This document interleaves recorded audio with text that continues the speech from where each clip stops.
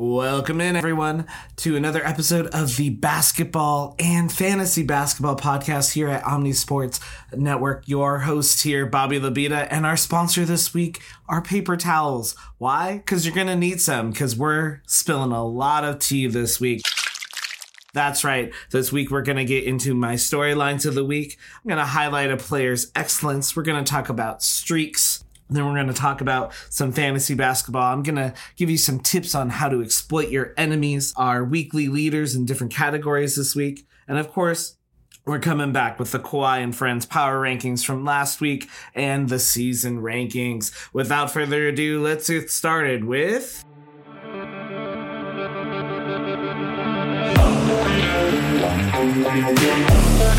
Storylines of the week.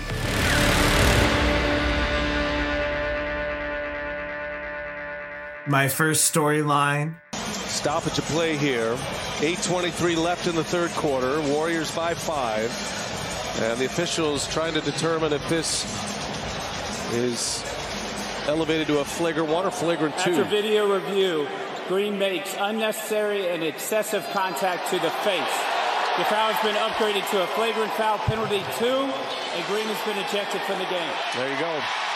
When you hear excessive, that's it. Draymond Green is out. Draymond Green got in another altercation this week with Yusuf Nurkic of the Suns. And, well, he did a big wind-up and he clocked him in the head. And there's no way to see that replay and think anything else. And as a result, Draymond has been suspended indefinitely. This was by far the biggest story of the week, getting the most airtime in the media.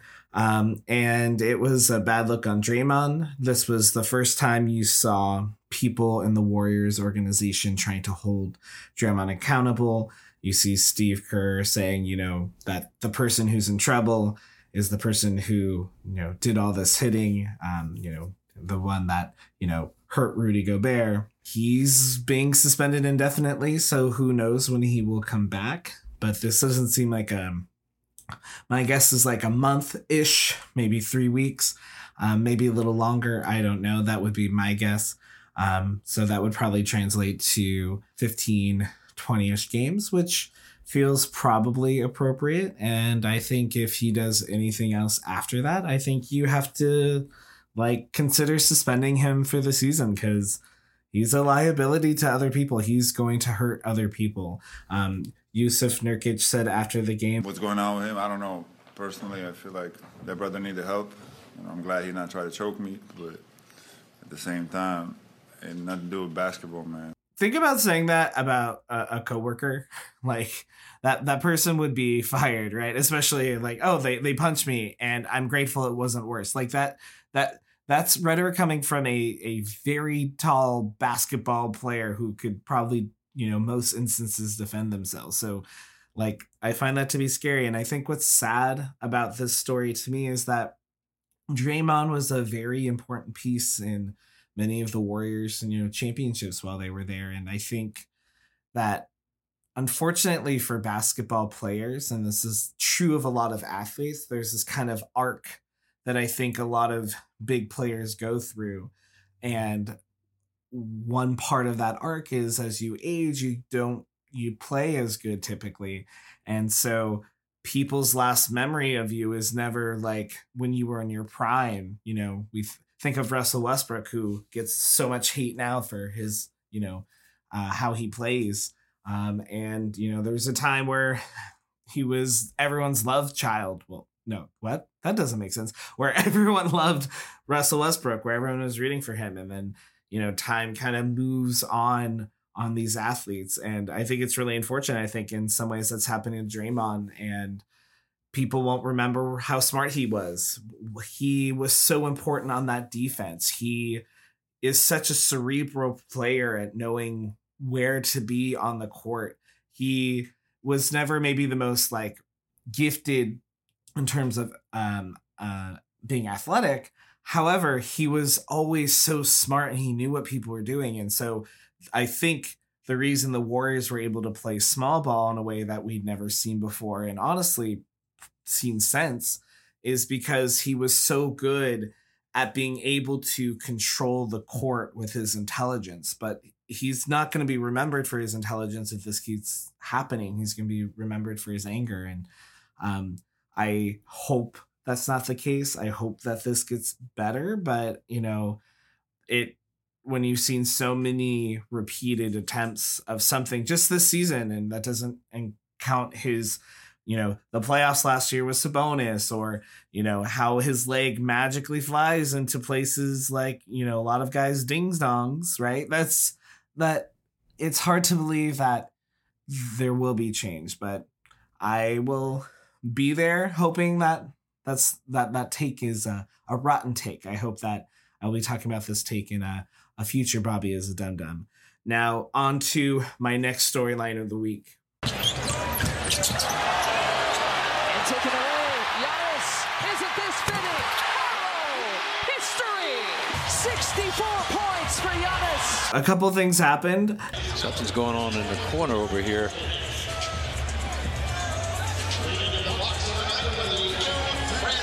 And the Pacers, there is Giannis. Giannis going to the locker room. Going into the locker room. Don't ruin a great evening. No. The drama continues. I thought we were done. Giannis scored 64 points against the Pacers, which is a crazy stat line. That's something that doesn't necessarily happen every season, that there's a 60-point game. Thankfully for Giannis, if you're trying to break the Bucks game record for having the most points in a game, is that the Bucks were ahead by a lot, and then the Pacers starting to cut it down, so you had to bring Giannis back in.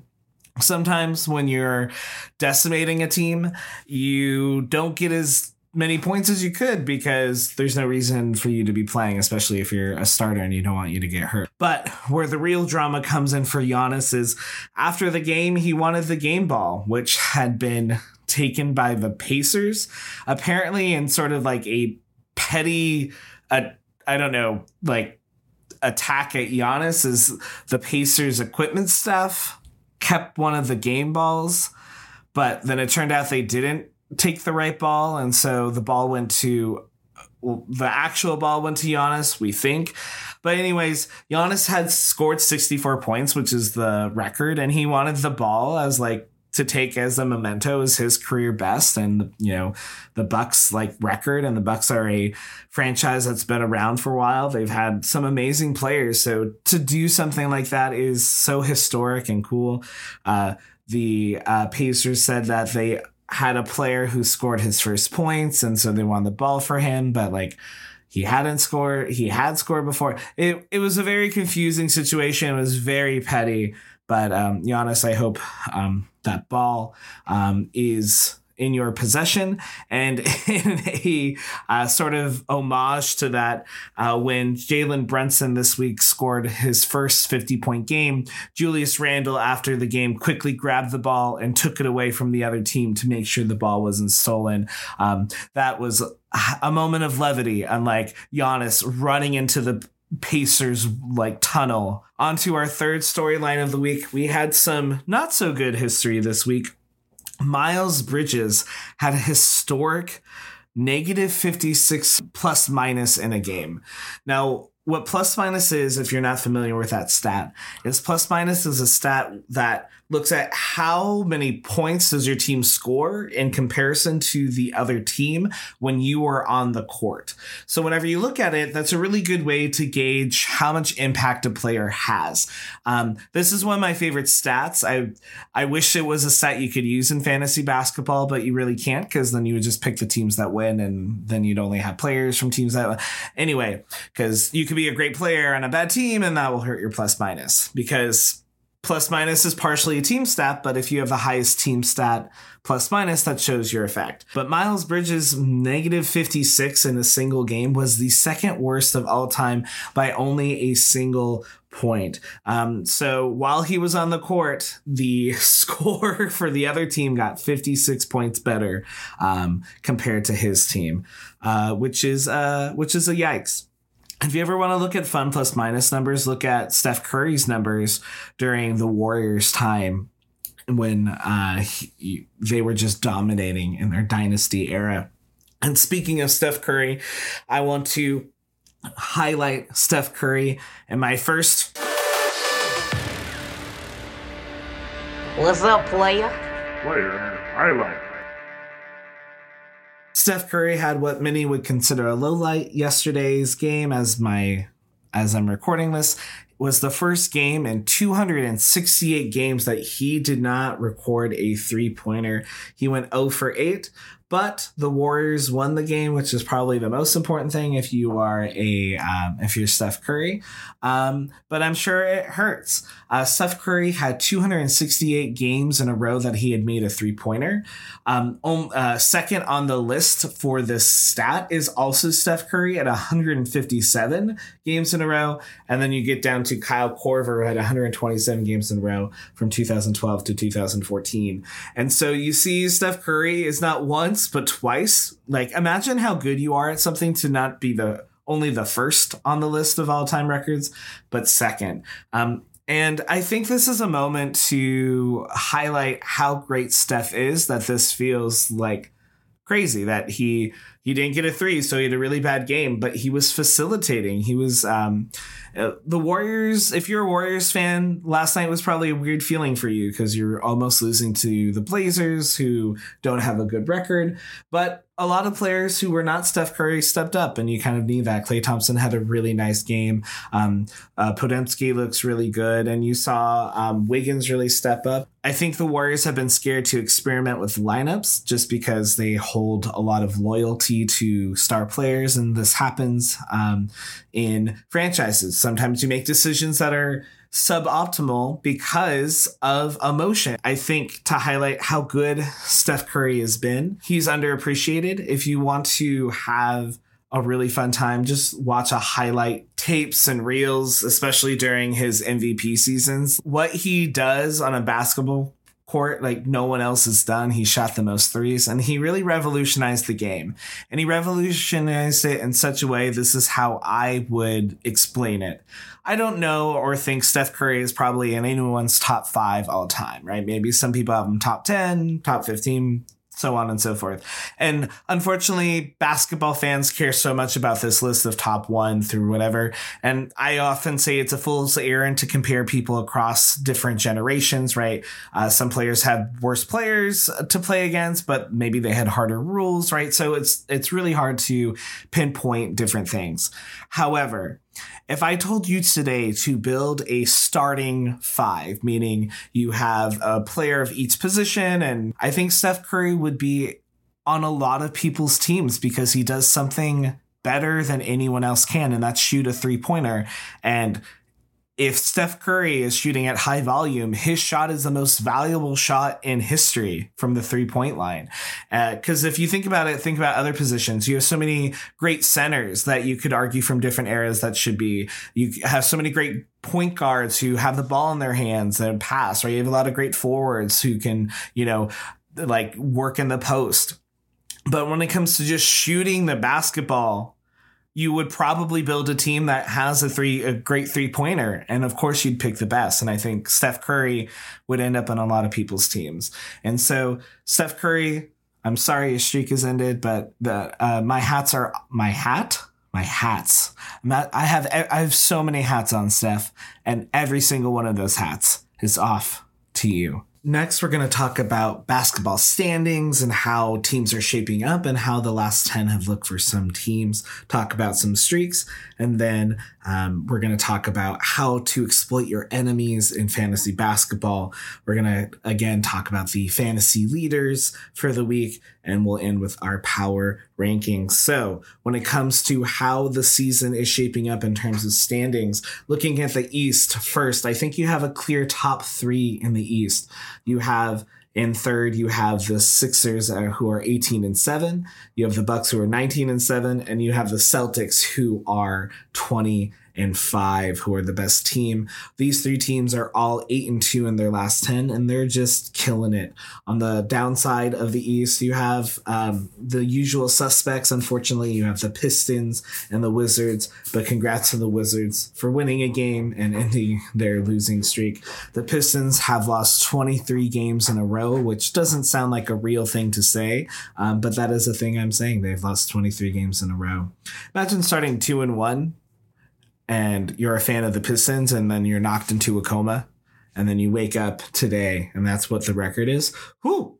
Over on the Western Conference, you have your top 3 there. You have the Mavericks, who are 16-9. You have the Thunder, who are 16-8 in second, and you have the Timberwolves, who are in first at 19-5. The bottom, again, you have the Spurs, the Blazers, and the Grizzlies.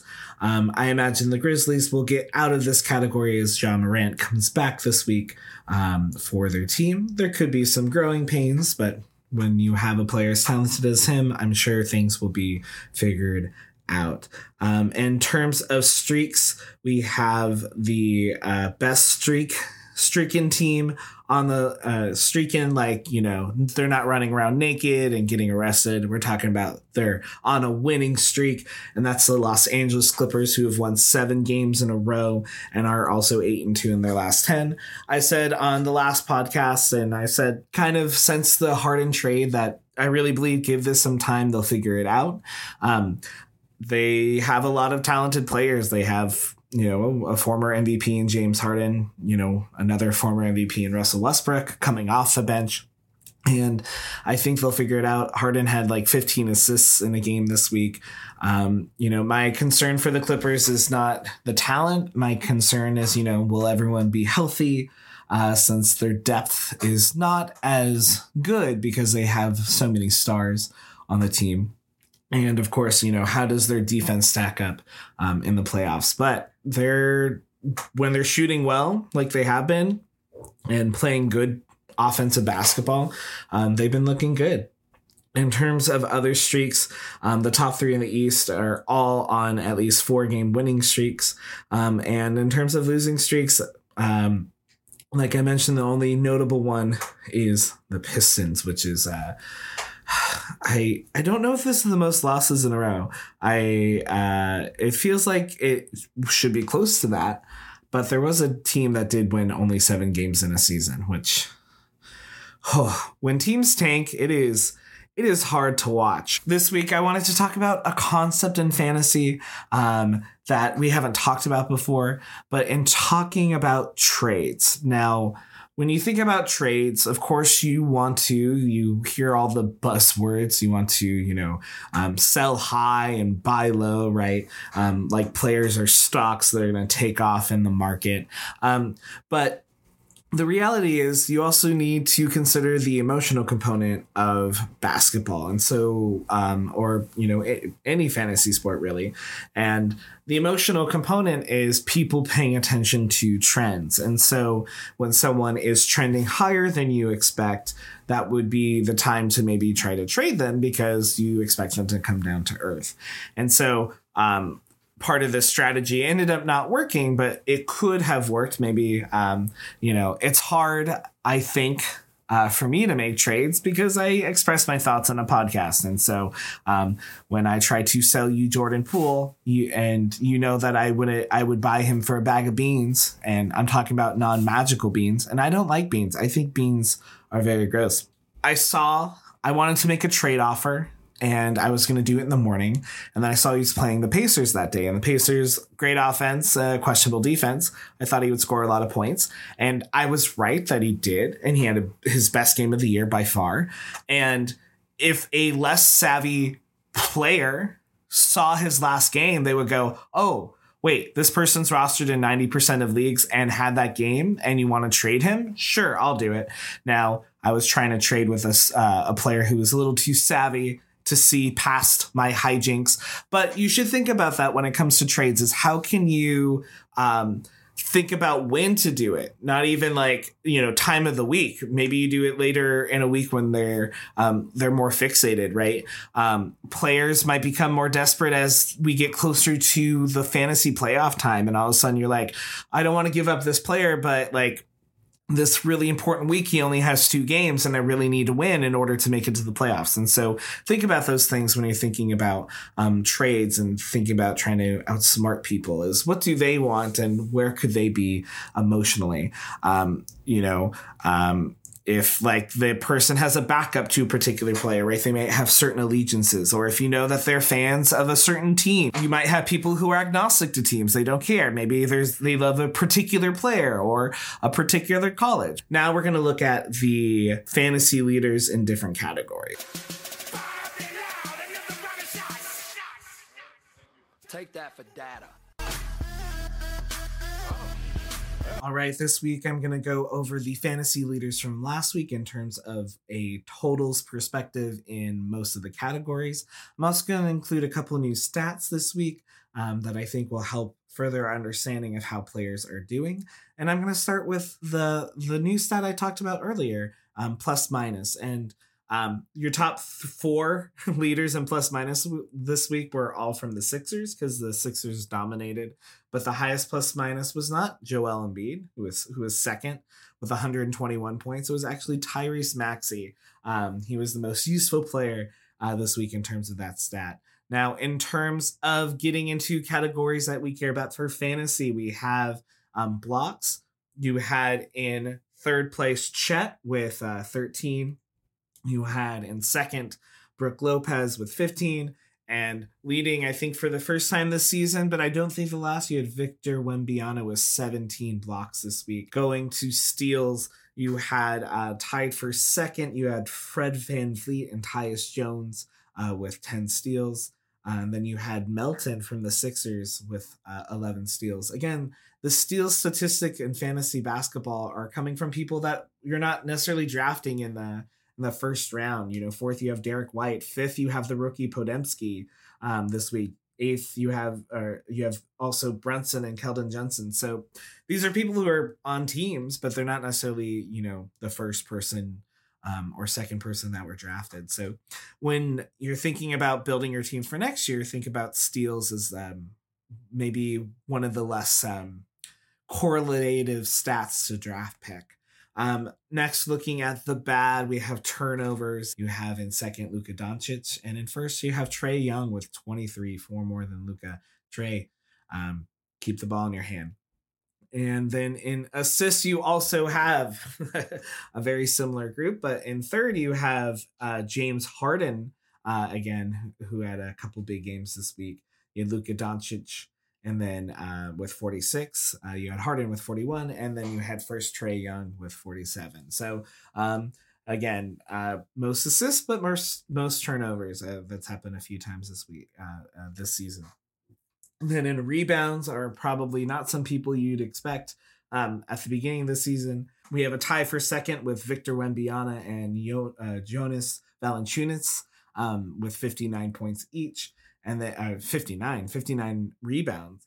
And then you had Jusuf Nurkic with 64 rebounds. So maybe getting clocked in the head by Draymond proved well for his ability to rebound. That's a joke. Please don't clock people in the head. In terms of points, overall points, you had Giannis in third with 144. You had Luka with 147. And then you had Joel Embiid with 152. Lots of high scoring totals this week. Now, looking at in terms of 3-pointers made, you had Trae Young with 20, you had Kobe White with 19, and you had Klay Thompson with 18 in third. I think this week was the best that Klay has looked this whole season. He's starting to get his shot back, and when I was perusing earlier today the 3-point stats looking at Steph Curry, I was surprised to see how many 3-point stats that Klay had himself. He's had the most threes in a game, he's had the most threes in a half, and he's had the most threes in a quarter. And all of those were different games, which kind of shows that when Klay gets hot, there's no one better.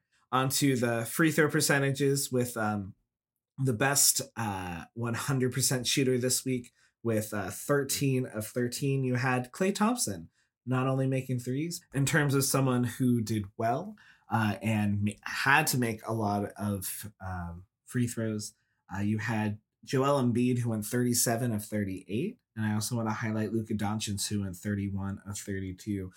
It seems like kind of later in the season, you have more of these players who can get hot, right? The rust of the offseason is probably now off. And I think you'll see some of these percentages for free throws go up. Field goals, defenses can get better or worse throughout the season, so I don't know about that specifically. In terms of field goals, 50 attempts that were high volume shooters. You have in first, you have Kawhi, who shot 66%, making 43 out of 65, which is excellent on that volume.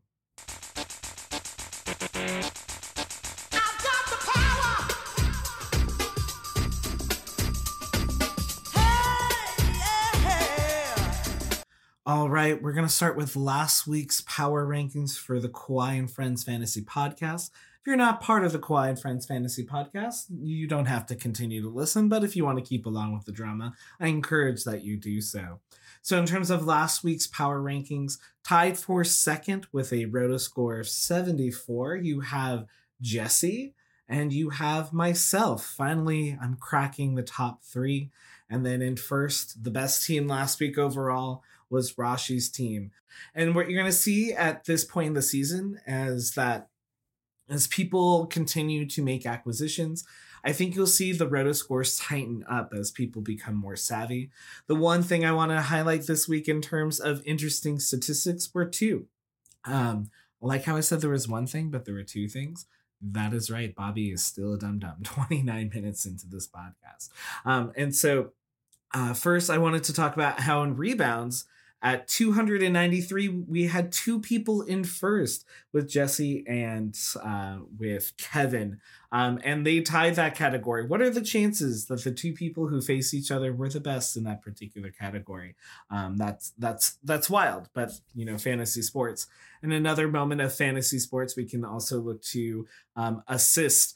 Kenny had 246 assists, while the next person had 201, and the next person after that had 176. So the gap between Kenny and everyone else in assists is absurd. And I wanted to highlight that not all 7-2s are created equal. Unfortunately, the aforementioned Kenny and in his battle had a lot of great stats, but he was against Scott, who was a little bit better. And I just want to highlight how close this was. And this is not to demean or make uncomfortable or make you shut off the podcast. Please don't. I need the minutes listened. But is to highlight how it's important to look beyond just the numbers, right? This is true of basketball as it is for fantasy. A 7-2 may be a different 7-2 for each person. So in this matchup, Scott beat Kenny by only 3 points, 2 blocks. Kenny beat Scott by only 4 assists. And Scott had only 3 points, 2 more 3-pointers made. And free throw percentage was 8.571 to 8.563. So if one or two players have a different game, it could have swapped to 8-1 for Scott, and it could have very easily swapped to, a 4-5 or 5-4 match. And so really pay attention, especially as the weekend draws closer, of what categories are you close in and what categories are you not close in, so that you can make sure to punt those categories. All right, so your top three in overall season rankings is a combination of looking at overall roto score for the whole season as well as winning percentage. So these would be my power rankings. In third, you have Kenny Kunanen. In second, and I think for the first time on the season rankings, we have Rashi. And in first, you have still Jessie Fant. With a pretty commanding lead, as she has a very great winning percentage on top of the best roto score. But I just want to commend, I think we're starting to see in this league different, there's been different eras of teams, right? Some teams started strong and are weak and vice versa. reminder, this is a long season. One single time of going 9-0 or losing 0-9 could dramatically change how someone's record is doing. So for all my fantasy fans out there, please never, ever give up until the enemy is done. And that concludes this week's episode of the Kawhi and Friends Fantasy Podcast.